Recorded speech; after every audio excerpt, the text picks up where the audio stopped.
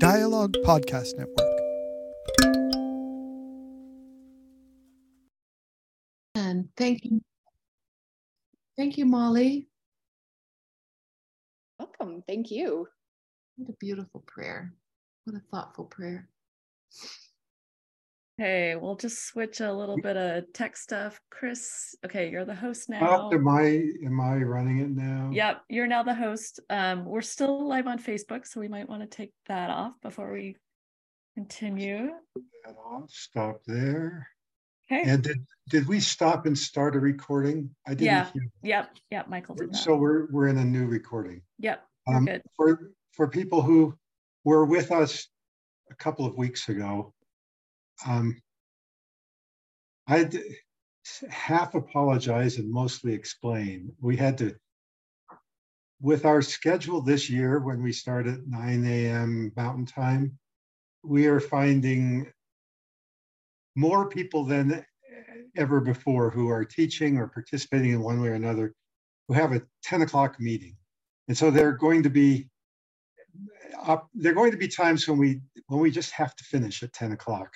And I'm sorry for that. We apologize for that. We'll just work with it as we can. And whenever we have a chance, like we do today, to continue the chat, we'll do that. It looks like Dalton had to hop off. I think that he had to ask him. Oh, too bad. Okay.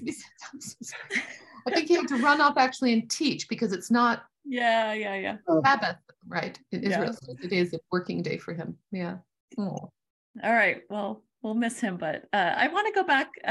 Just there was a comment from the chat kind of early in your lesson when you were asking about kind of how we'll be comforted, when, by whom. And there's just a comment, which we've also kind of brought out already, this idea of community being a big element of how and by whom we are comforted. And he also says mourning is not a one-time or short-term event.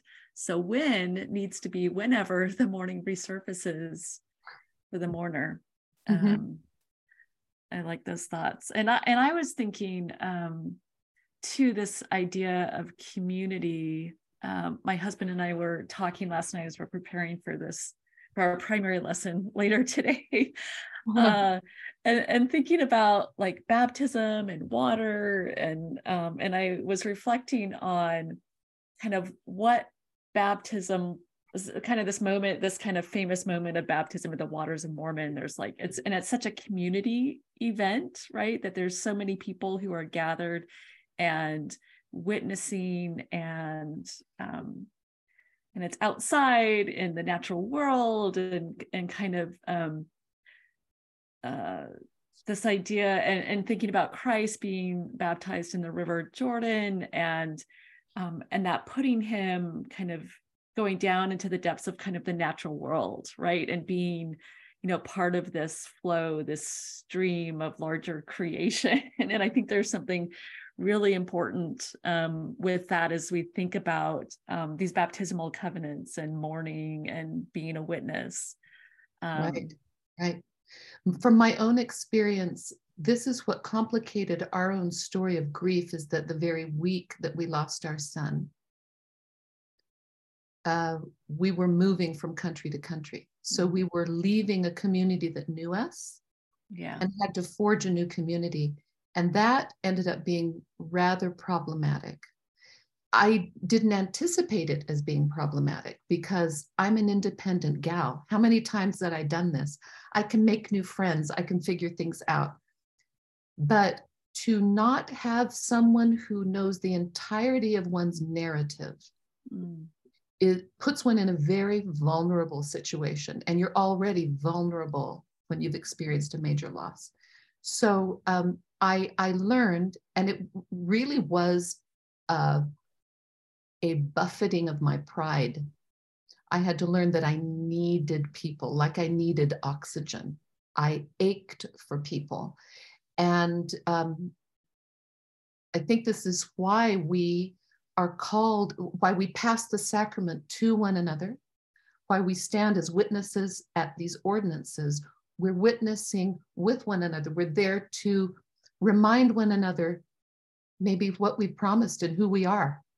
And we need to show up for one another. We need to show up. Again, get close to one another, get close to people that we otherwise wouldn't necessarily choose to get close to. That's one of the great things of, I think, the scaffolding of our religion, is that you don't just pick your favorite pastor and your favorite, congregants. You're thrown together and learn from one another. I could go on and on that, but yeah, the value of coming together, the come be one, the communion, is a great charge, and it's a huge challenge. Huge challenge. Greatest blessing. I'd like to, I might tear up here. I might just relate to that comment that Rebecca read that got you talking about that challenge, Melissa. That comment's from my brother, whose wife died during the COVID period, and the idea of being together really had a hard time, hard edge to it. And so I stopped there, but the meaning of community and the meaning of being with in the mourning or in the weeping is took a turn, as you just described, Melissa, when your community is torn apart for whatever reason. Mm-hmm. There's something actively imagining the sorrow of someone else is a divinely inspired act. I think the Spirit helps us to enter into the grief of other people. And so that might be a visiting church member ringing at the doorbell. The opportunities that are nascent in grief, as odd as that might sound, are life-altering. They're life-altering. I can only speak from my own experience of working so closely with refugees whose losses outnumber and outsize my one loss of my one child.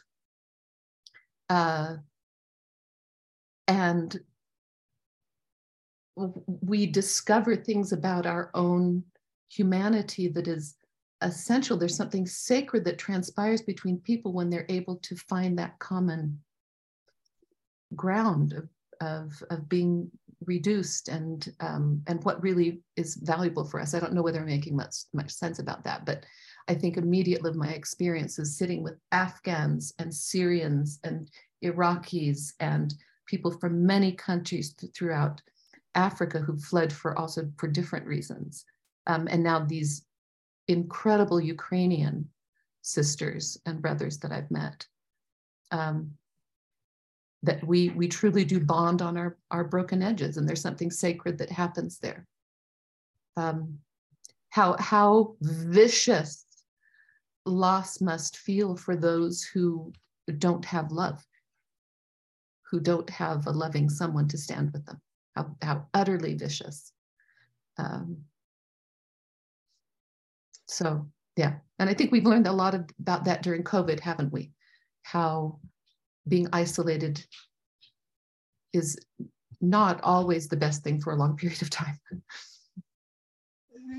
Melissa, I want to challenge you a little bit, or challenge. Okay, we'll take it that way. Do it. You've connected for us mourning and peacemaking out of the Beatitudes, and it's thought-provoking. It's wonderfully thought-provoking. But here's the push. It seems to me that they operate on a different time frame. That is, mourning with or weeping with. I like weeping with as a way to read that scripture. It seems to be right now. But when I go to peacemaking, as Dalton was talking about the Palestinian man murdering someone, if I think right now, I just want it to stop. But peacemaking seems, when you think about that 1936 quote, when you think about World War II, peacemaking feels like a multi-century project.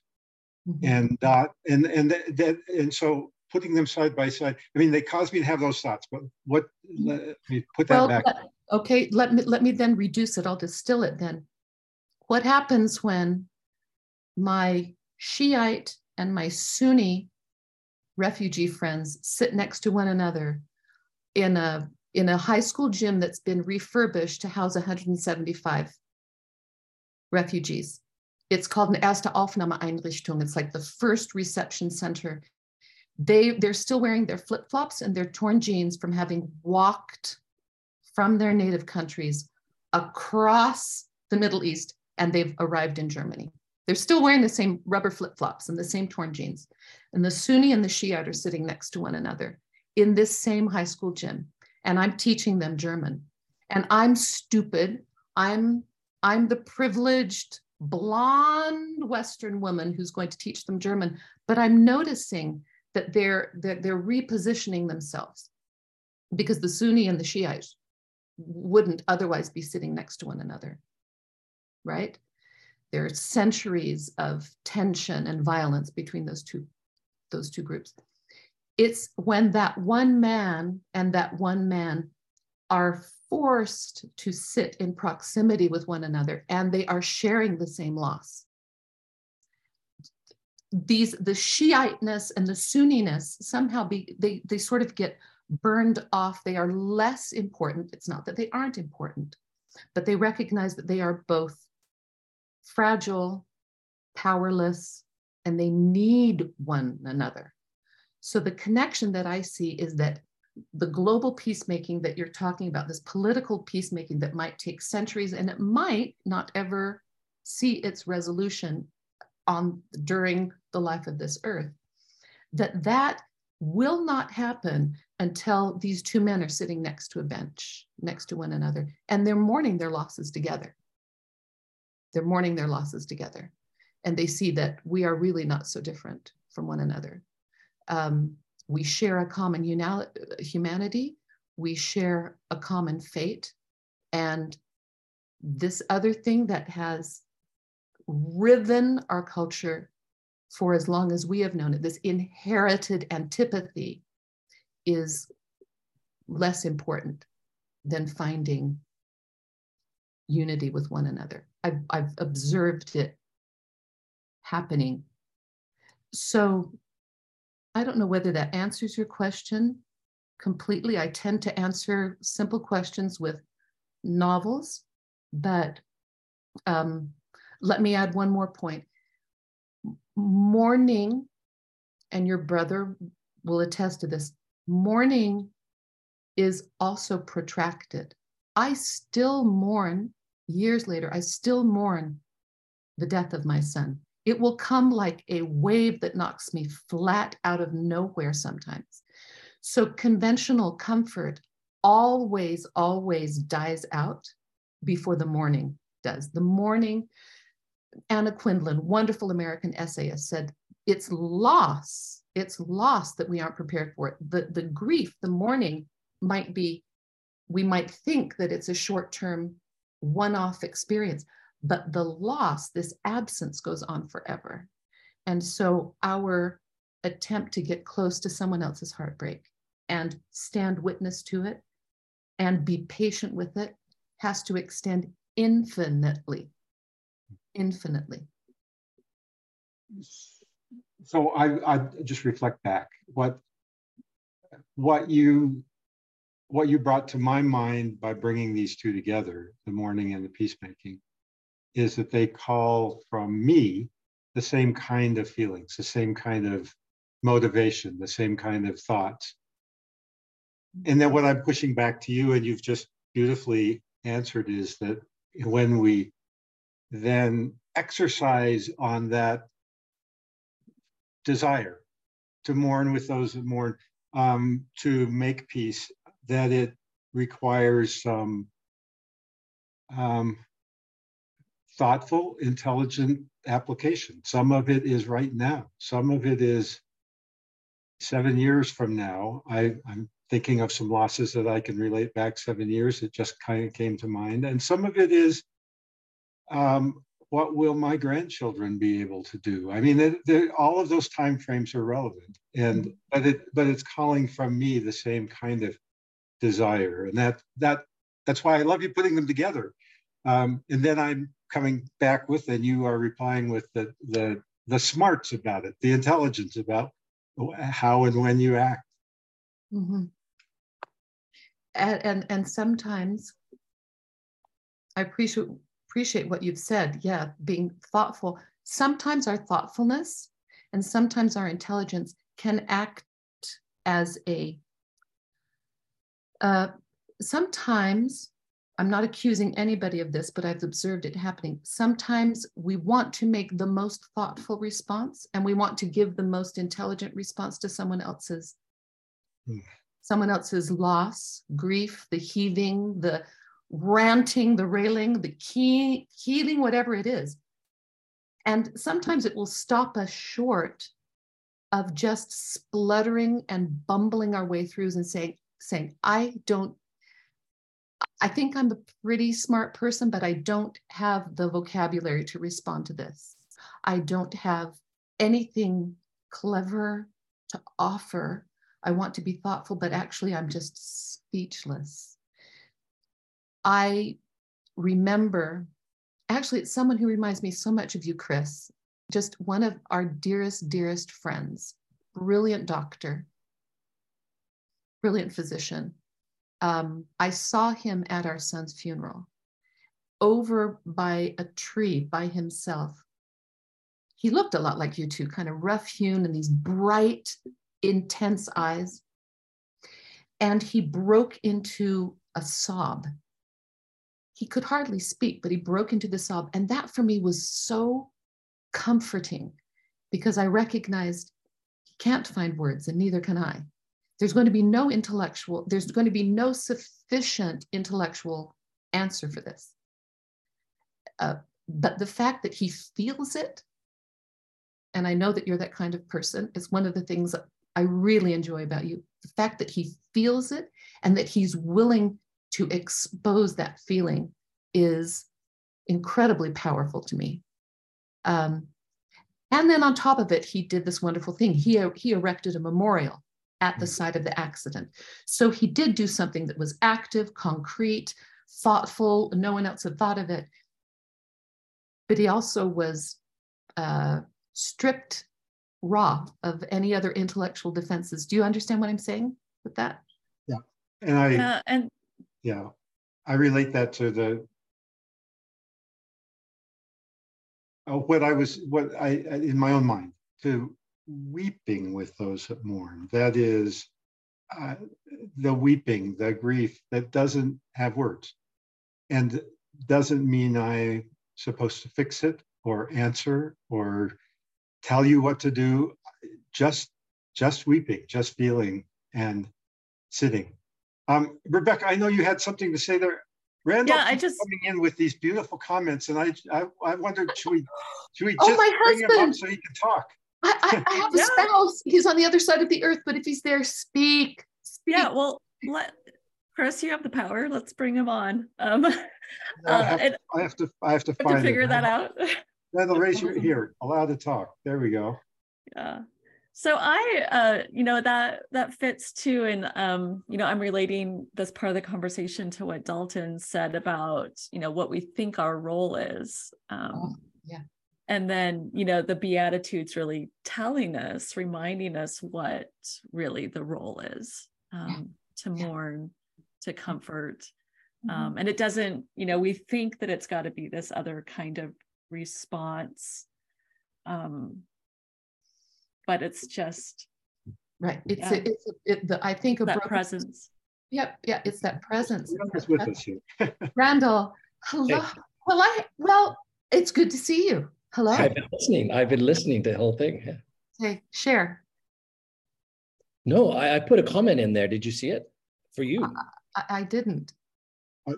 Randall, that's why we promoted you to panelist, so that you can. I like that. I've been promoted. I really like that language. Yeah. I hope it comes with a salary increase. Yeah. No, I was listening to your question about peacemaking as longer term, whereas mourning feels really short term, like immediate. And I was sharing with there in the comment something that happened to me when I was traveling in Israel a decade ago.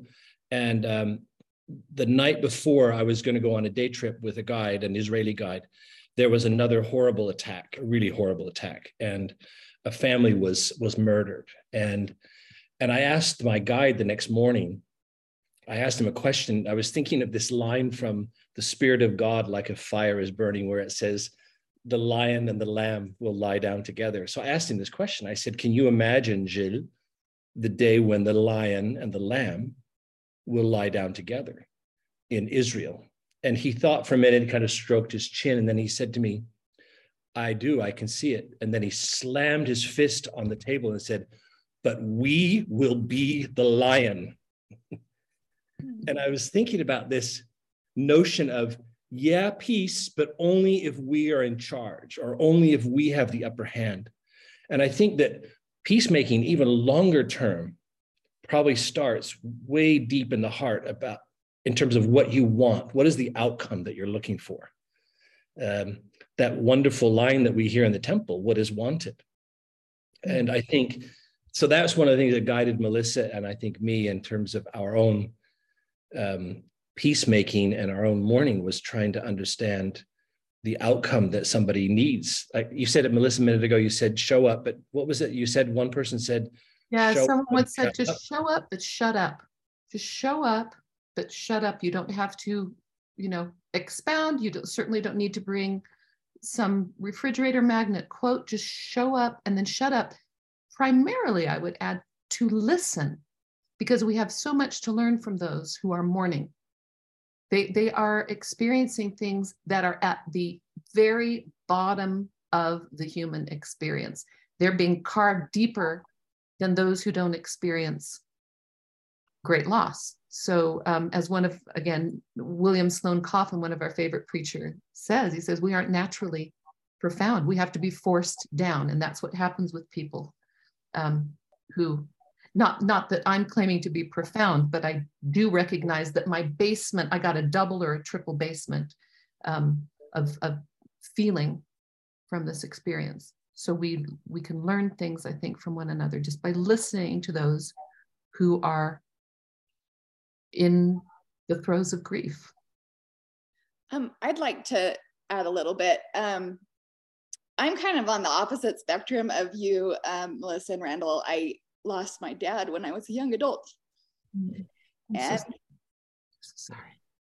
No, it's okay. I don't cry a lot about it, but it's tender still. Sure. But I think one of the lessons that I learned, I have my most vivid memory from his funeral was not knowing how I was supposed to act. And I felt like there was some expectation of how I was supposed to be acting or feeling, or the emotions I was supposed to be showing, and I was at a complete loss, and I felt so exposed. But something that I've learned since then is that there's not a right way to grieve, and that something that we can do as witnesses is allow people the space to grieve in their own way and in their own time. Mm-hmm. But conversely, being with friends who have had other traumatic losses, I've also learned that there's not always a right way to witness either. Right. Certainly there are definitely better practices, right? Certainly. But there's also just showing up, even if it's awkward, and even if you just sit there for a long time, or just text them I love you, or it's startling how big of a difference that can make to people. Oh, I can say yes to everything that you've said, because grief, well, major loss is in and of itself isolating. You feel isolated. Suddenly it pulls one out of normal beingness. You feel suddenly, the widows of the 9/11 first responders formed a group, and they said, we had to have each other because we all spoke Martian. We all were from another planet, you know? And maybe anybody on this, that's in this group right now, if you think of your own loss, you remember the experience of being somehow extracted from the normal way of being, normal life, and not able to connect with people around.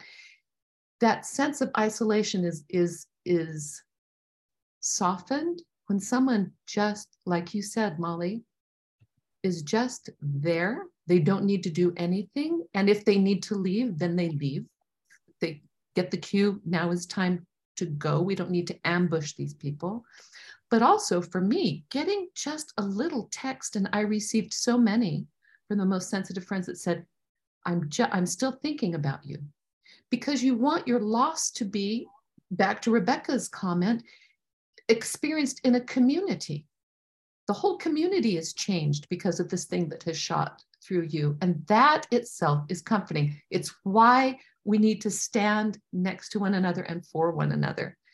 And remember, and there are some cultures that are older than LDS culture that have long-standing rituals that surround grieving. We haven't quite figured it. We have funeral potatoes. We got that one. We've got the funeral potatoes. But there are other cultures that have known that this is going to touch every human being's life. Let's figure this out. We need time. We need to sit Shiva. We need to do these different, rituals that will not only bless the grieving, but they will bind us together as a community. Our Botswanan friend told us that when her father died, they laid him out on a table in the kitchen and then put the table behind a transparent curtain. And then for a week, the neighboring villagers came and walked through the house. And what did they do? Why did they come? What purpose did they serve? They were there to witness that this life had been of value to, that they knew this life, that he was part of their story. And they went to the widow and they asked the widow to recount the story of his death, so that the story of the death became part of their own narrative. And she had shared it and processed it then. How many times? Dozens and dozens of people hearing that story. So there are other cultures that might understand how to do it a little bit better than we do, but we're learning. And you're right, Molly, there are things that we should know are probably not the best thing to do. I just mentioned William Sloane Coffin saying, do not preach to me and say this was the will of God. We never know enough to say that. And never, when we're talking about death or other major losses, do we use the word, well, just, right? It's a minimizing word. Melissa, you mentioned sitting Shiva, and Linda, I mean, there's a couple of comments actually referring to that. I had a very simple learning when a law firm partner, a good friend of mine, died, and the family was Jewish, and they were sitting Shiva for 7 days, and I visited, and in that, when you're visiting, not the family, but when you're visiting, that's an hour or two. I mean, an hour is sort of the polite amount of time, but an hour made me realize just that every memorial service, every funeral, every sort of, somebody died kind of scene I had been to in a different context, I was looking for the one line. Now I'm going to greet the person, the surviving spouse, the brother, whoever it is, and I'm looking for the one nice line to say. But when it's an hour, you can't do one line. You have to tell stories, you have to listen, you have to, I mean, just that one simple shift from I'm looking for the one right sentence to I am here, just here. I'm just here to be with you. That shift from one sentence to an hour made a big difference. Powerful. Yeah. It's again, the opposite. There's the grief, and then there are the spectators, or there are the people who stand as spectators, and then there are the grief, the grieving, and those who stand as witnesses. Witness, the word witness comes from the Old English vit, to know. You know the stories. You know what's going on. If you're standing as a witness for God, you're trying to stand in, I suppose, as that compassionate presence, as Christ himself would be. But it's about the other person. It's not self-reflective. It's not about how am I going to say the right thing. It's what can I learn from this situation? How can I be of support for the other, for the grieving person? Major difference. Yeah. Am I, as Dalton says, learning, is my focus on learning the language of the people affected rather than coming in from the outside with something that I'm going to bestow, right? Yes, that is a marked difference, and it's a beautiful analogy that he's made, to learn the language. And sometimes the language, the best, Randall would concur with this, sometimes the best language of loss is silence. Sometimes it's silence, not avoiding silence, but just a silence of reverence. And this thing is too big for the pedestrian symbols of language. This is too big, but I'm going to be here. I remember the first time we went back to our home before this major loss. We went back to our home in Paris, and the members of that little ward in the center of Paris, I'll just mention them, John and Renee Hall, had set up just a gathering in their apartment, and our dear friends were there, including, it occurs to me, our then stake president, who's now the presiding bishop, dear friend Gérald Cosset. We stood in silence. We stood in silence, mostly in this apartment. There wasn't a lot of talking that was going on. And I remember one beautiful Frenchman in particular, David Atenour. I was sitting on a sofa, and he came and just knelt in front of me and put his hand on my knee and looked into my eyes as if to say, this is impossible what has happened. It's been 15 years since that moment. I will remember that moment until the end of my life. This person kneeling in front of me, putting his hand on my knee and looking stunned, bewildered, heartbroken. Heartbroken. It required no language whatsoever, but he was with me completely in my shock and pain. We can do that. I imagine Christ did much of that. It wouldn't have made good script. In the New Testament, Christ kneels and is silent. Christ kneels and is silent. Christ is a silent presence, but I imagine that he did very much standing in silence with those who were in a realm beyond language. Can I mention one thing, Melissa? Because, Chris would said something, this is a hard thing, I think, to talk about, but sometimes mourners, because mourners don't know exactly how to talk about things either. And sometimes mourners shut out would-be comforters because they don't want to talk, or they don't know how to talk about their own grief. And so sometimes there's things mourners can do that invite a discussion, especially if you're going to sit there for an hour, as you just said. It's hard to sit for an hour in silence.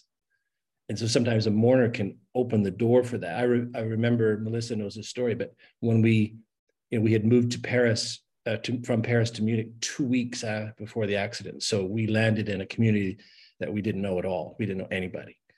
And so we were really lonely. And I avoided every business dinner I could for a reasonable length of time, until after about 2 or 3 months, it became really difficult for me to not go to anything.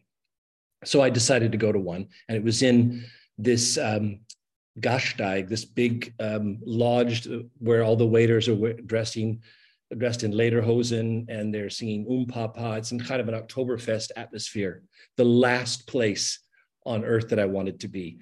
And so I sat at this table and I was very silent. And then I looked across the table at one of my colleagues who was the head of a manufacturing site for us, a woman named Linda also. And she said to me, so Randall, she kind of hesitated and I said, have you moved to Munich? And I knew that she knew that I had. And so I said, yes. And then she said, oh, how about your family? Did they move? And I knew that she knew they had. And I just said, yes, they're here with me in Munich. And then she paused. And then it was something I'll never forget. Her face, her eyes reddened, and she looked at me as she said, I'm trying to ask you about Parker, but I don't know how to do that. Can you help me? And then it was like, I couldn't hear anyone else in the room. All I could hear was Linda. And we talked for over an hour and a half. She was a mother. She wanted to talk about her children. And it was the most beautiful exchange I had up to that point, because she was willing to risk it, you know, to get me to open up. And I think that was a huge lesson for me about the opportunities that mourners have to help comforters as well. Mm-hmm. That's true. And it is a risk. Peacemaking is a risk. Coming close to somebody who is behaving in an unseemly way, like Randall and Melissa, who would weep through every sacrament hymn on the back row. We must have terrified people. But you know what? I'm always looking for people who were silent on the back row now. Always. But we were probably a frightful sight. And I think that for those who did attempt to approach us and get close, as we've talked about, who took that risk, whose interest in us was greater than their self-interest, those people were blessed, and we were blessed. And we ended up leaving, I have to add this, this is important, we ended up leaving that particular community with deep, loving relationships with the people from there. So it's, again, a little laboratory that can help us see this thing that you point to, Rebecca, this essential role of community, that it is through relationships that we come to God. That's so hard.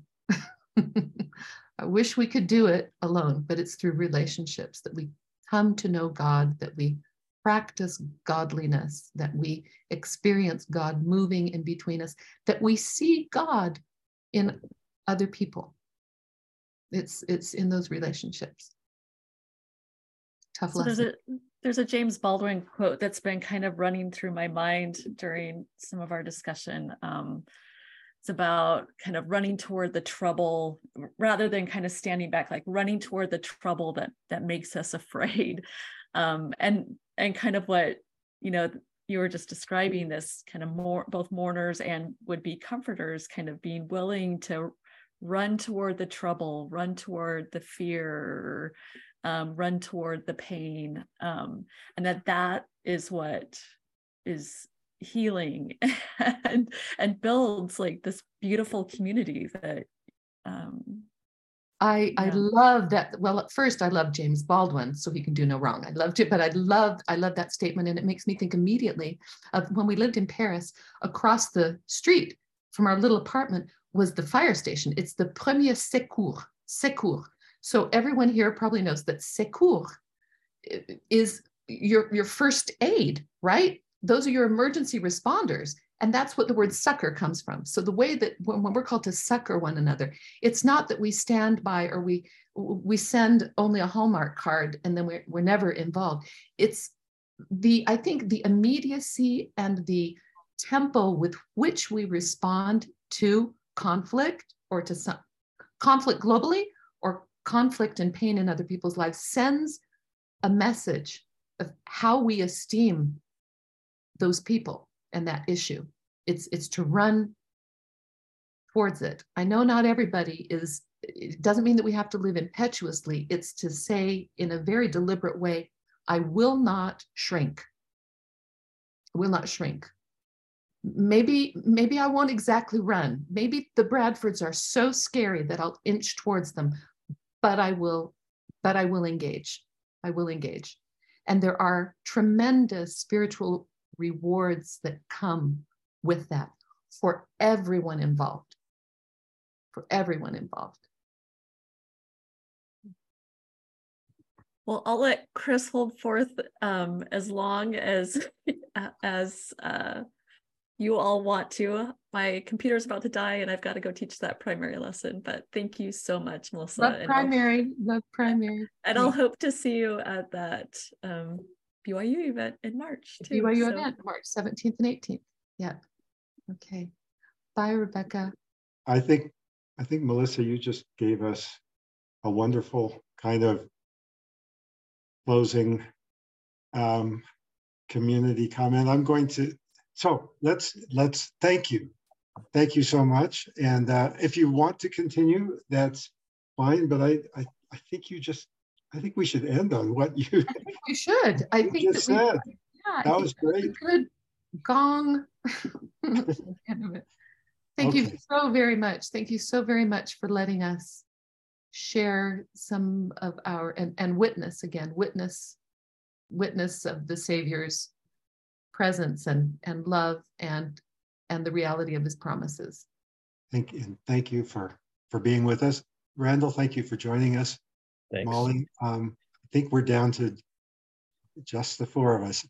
Okay. Thank you, everybody, for sticking with us. I'll stop the recording and can't close the meeting. Thank you. You've been listening to the Dialogue Gospel Sunday Study. Find more of our podcasts at dialoguejournal.com/podcasts.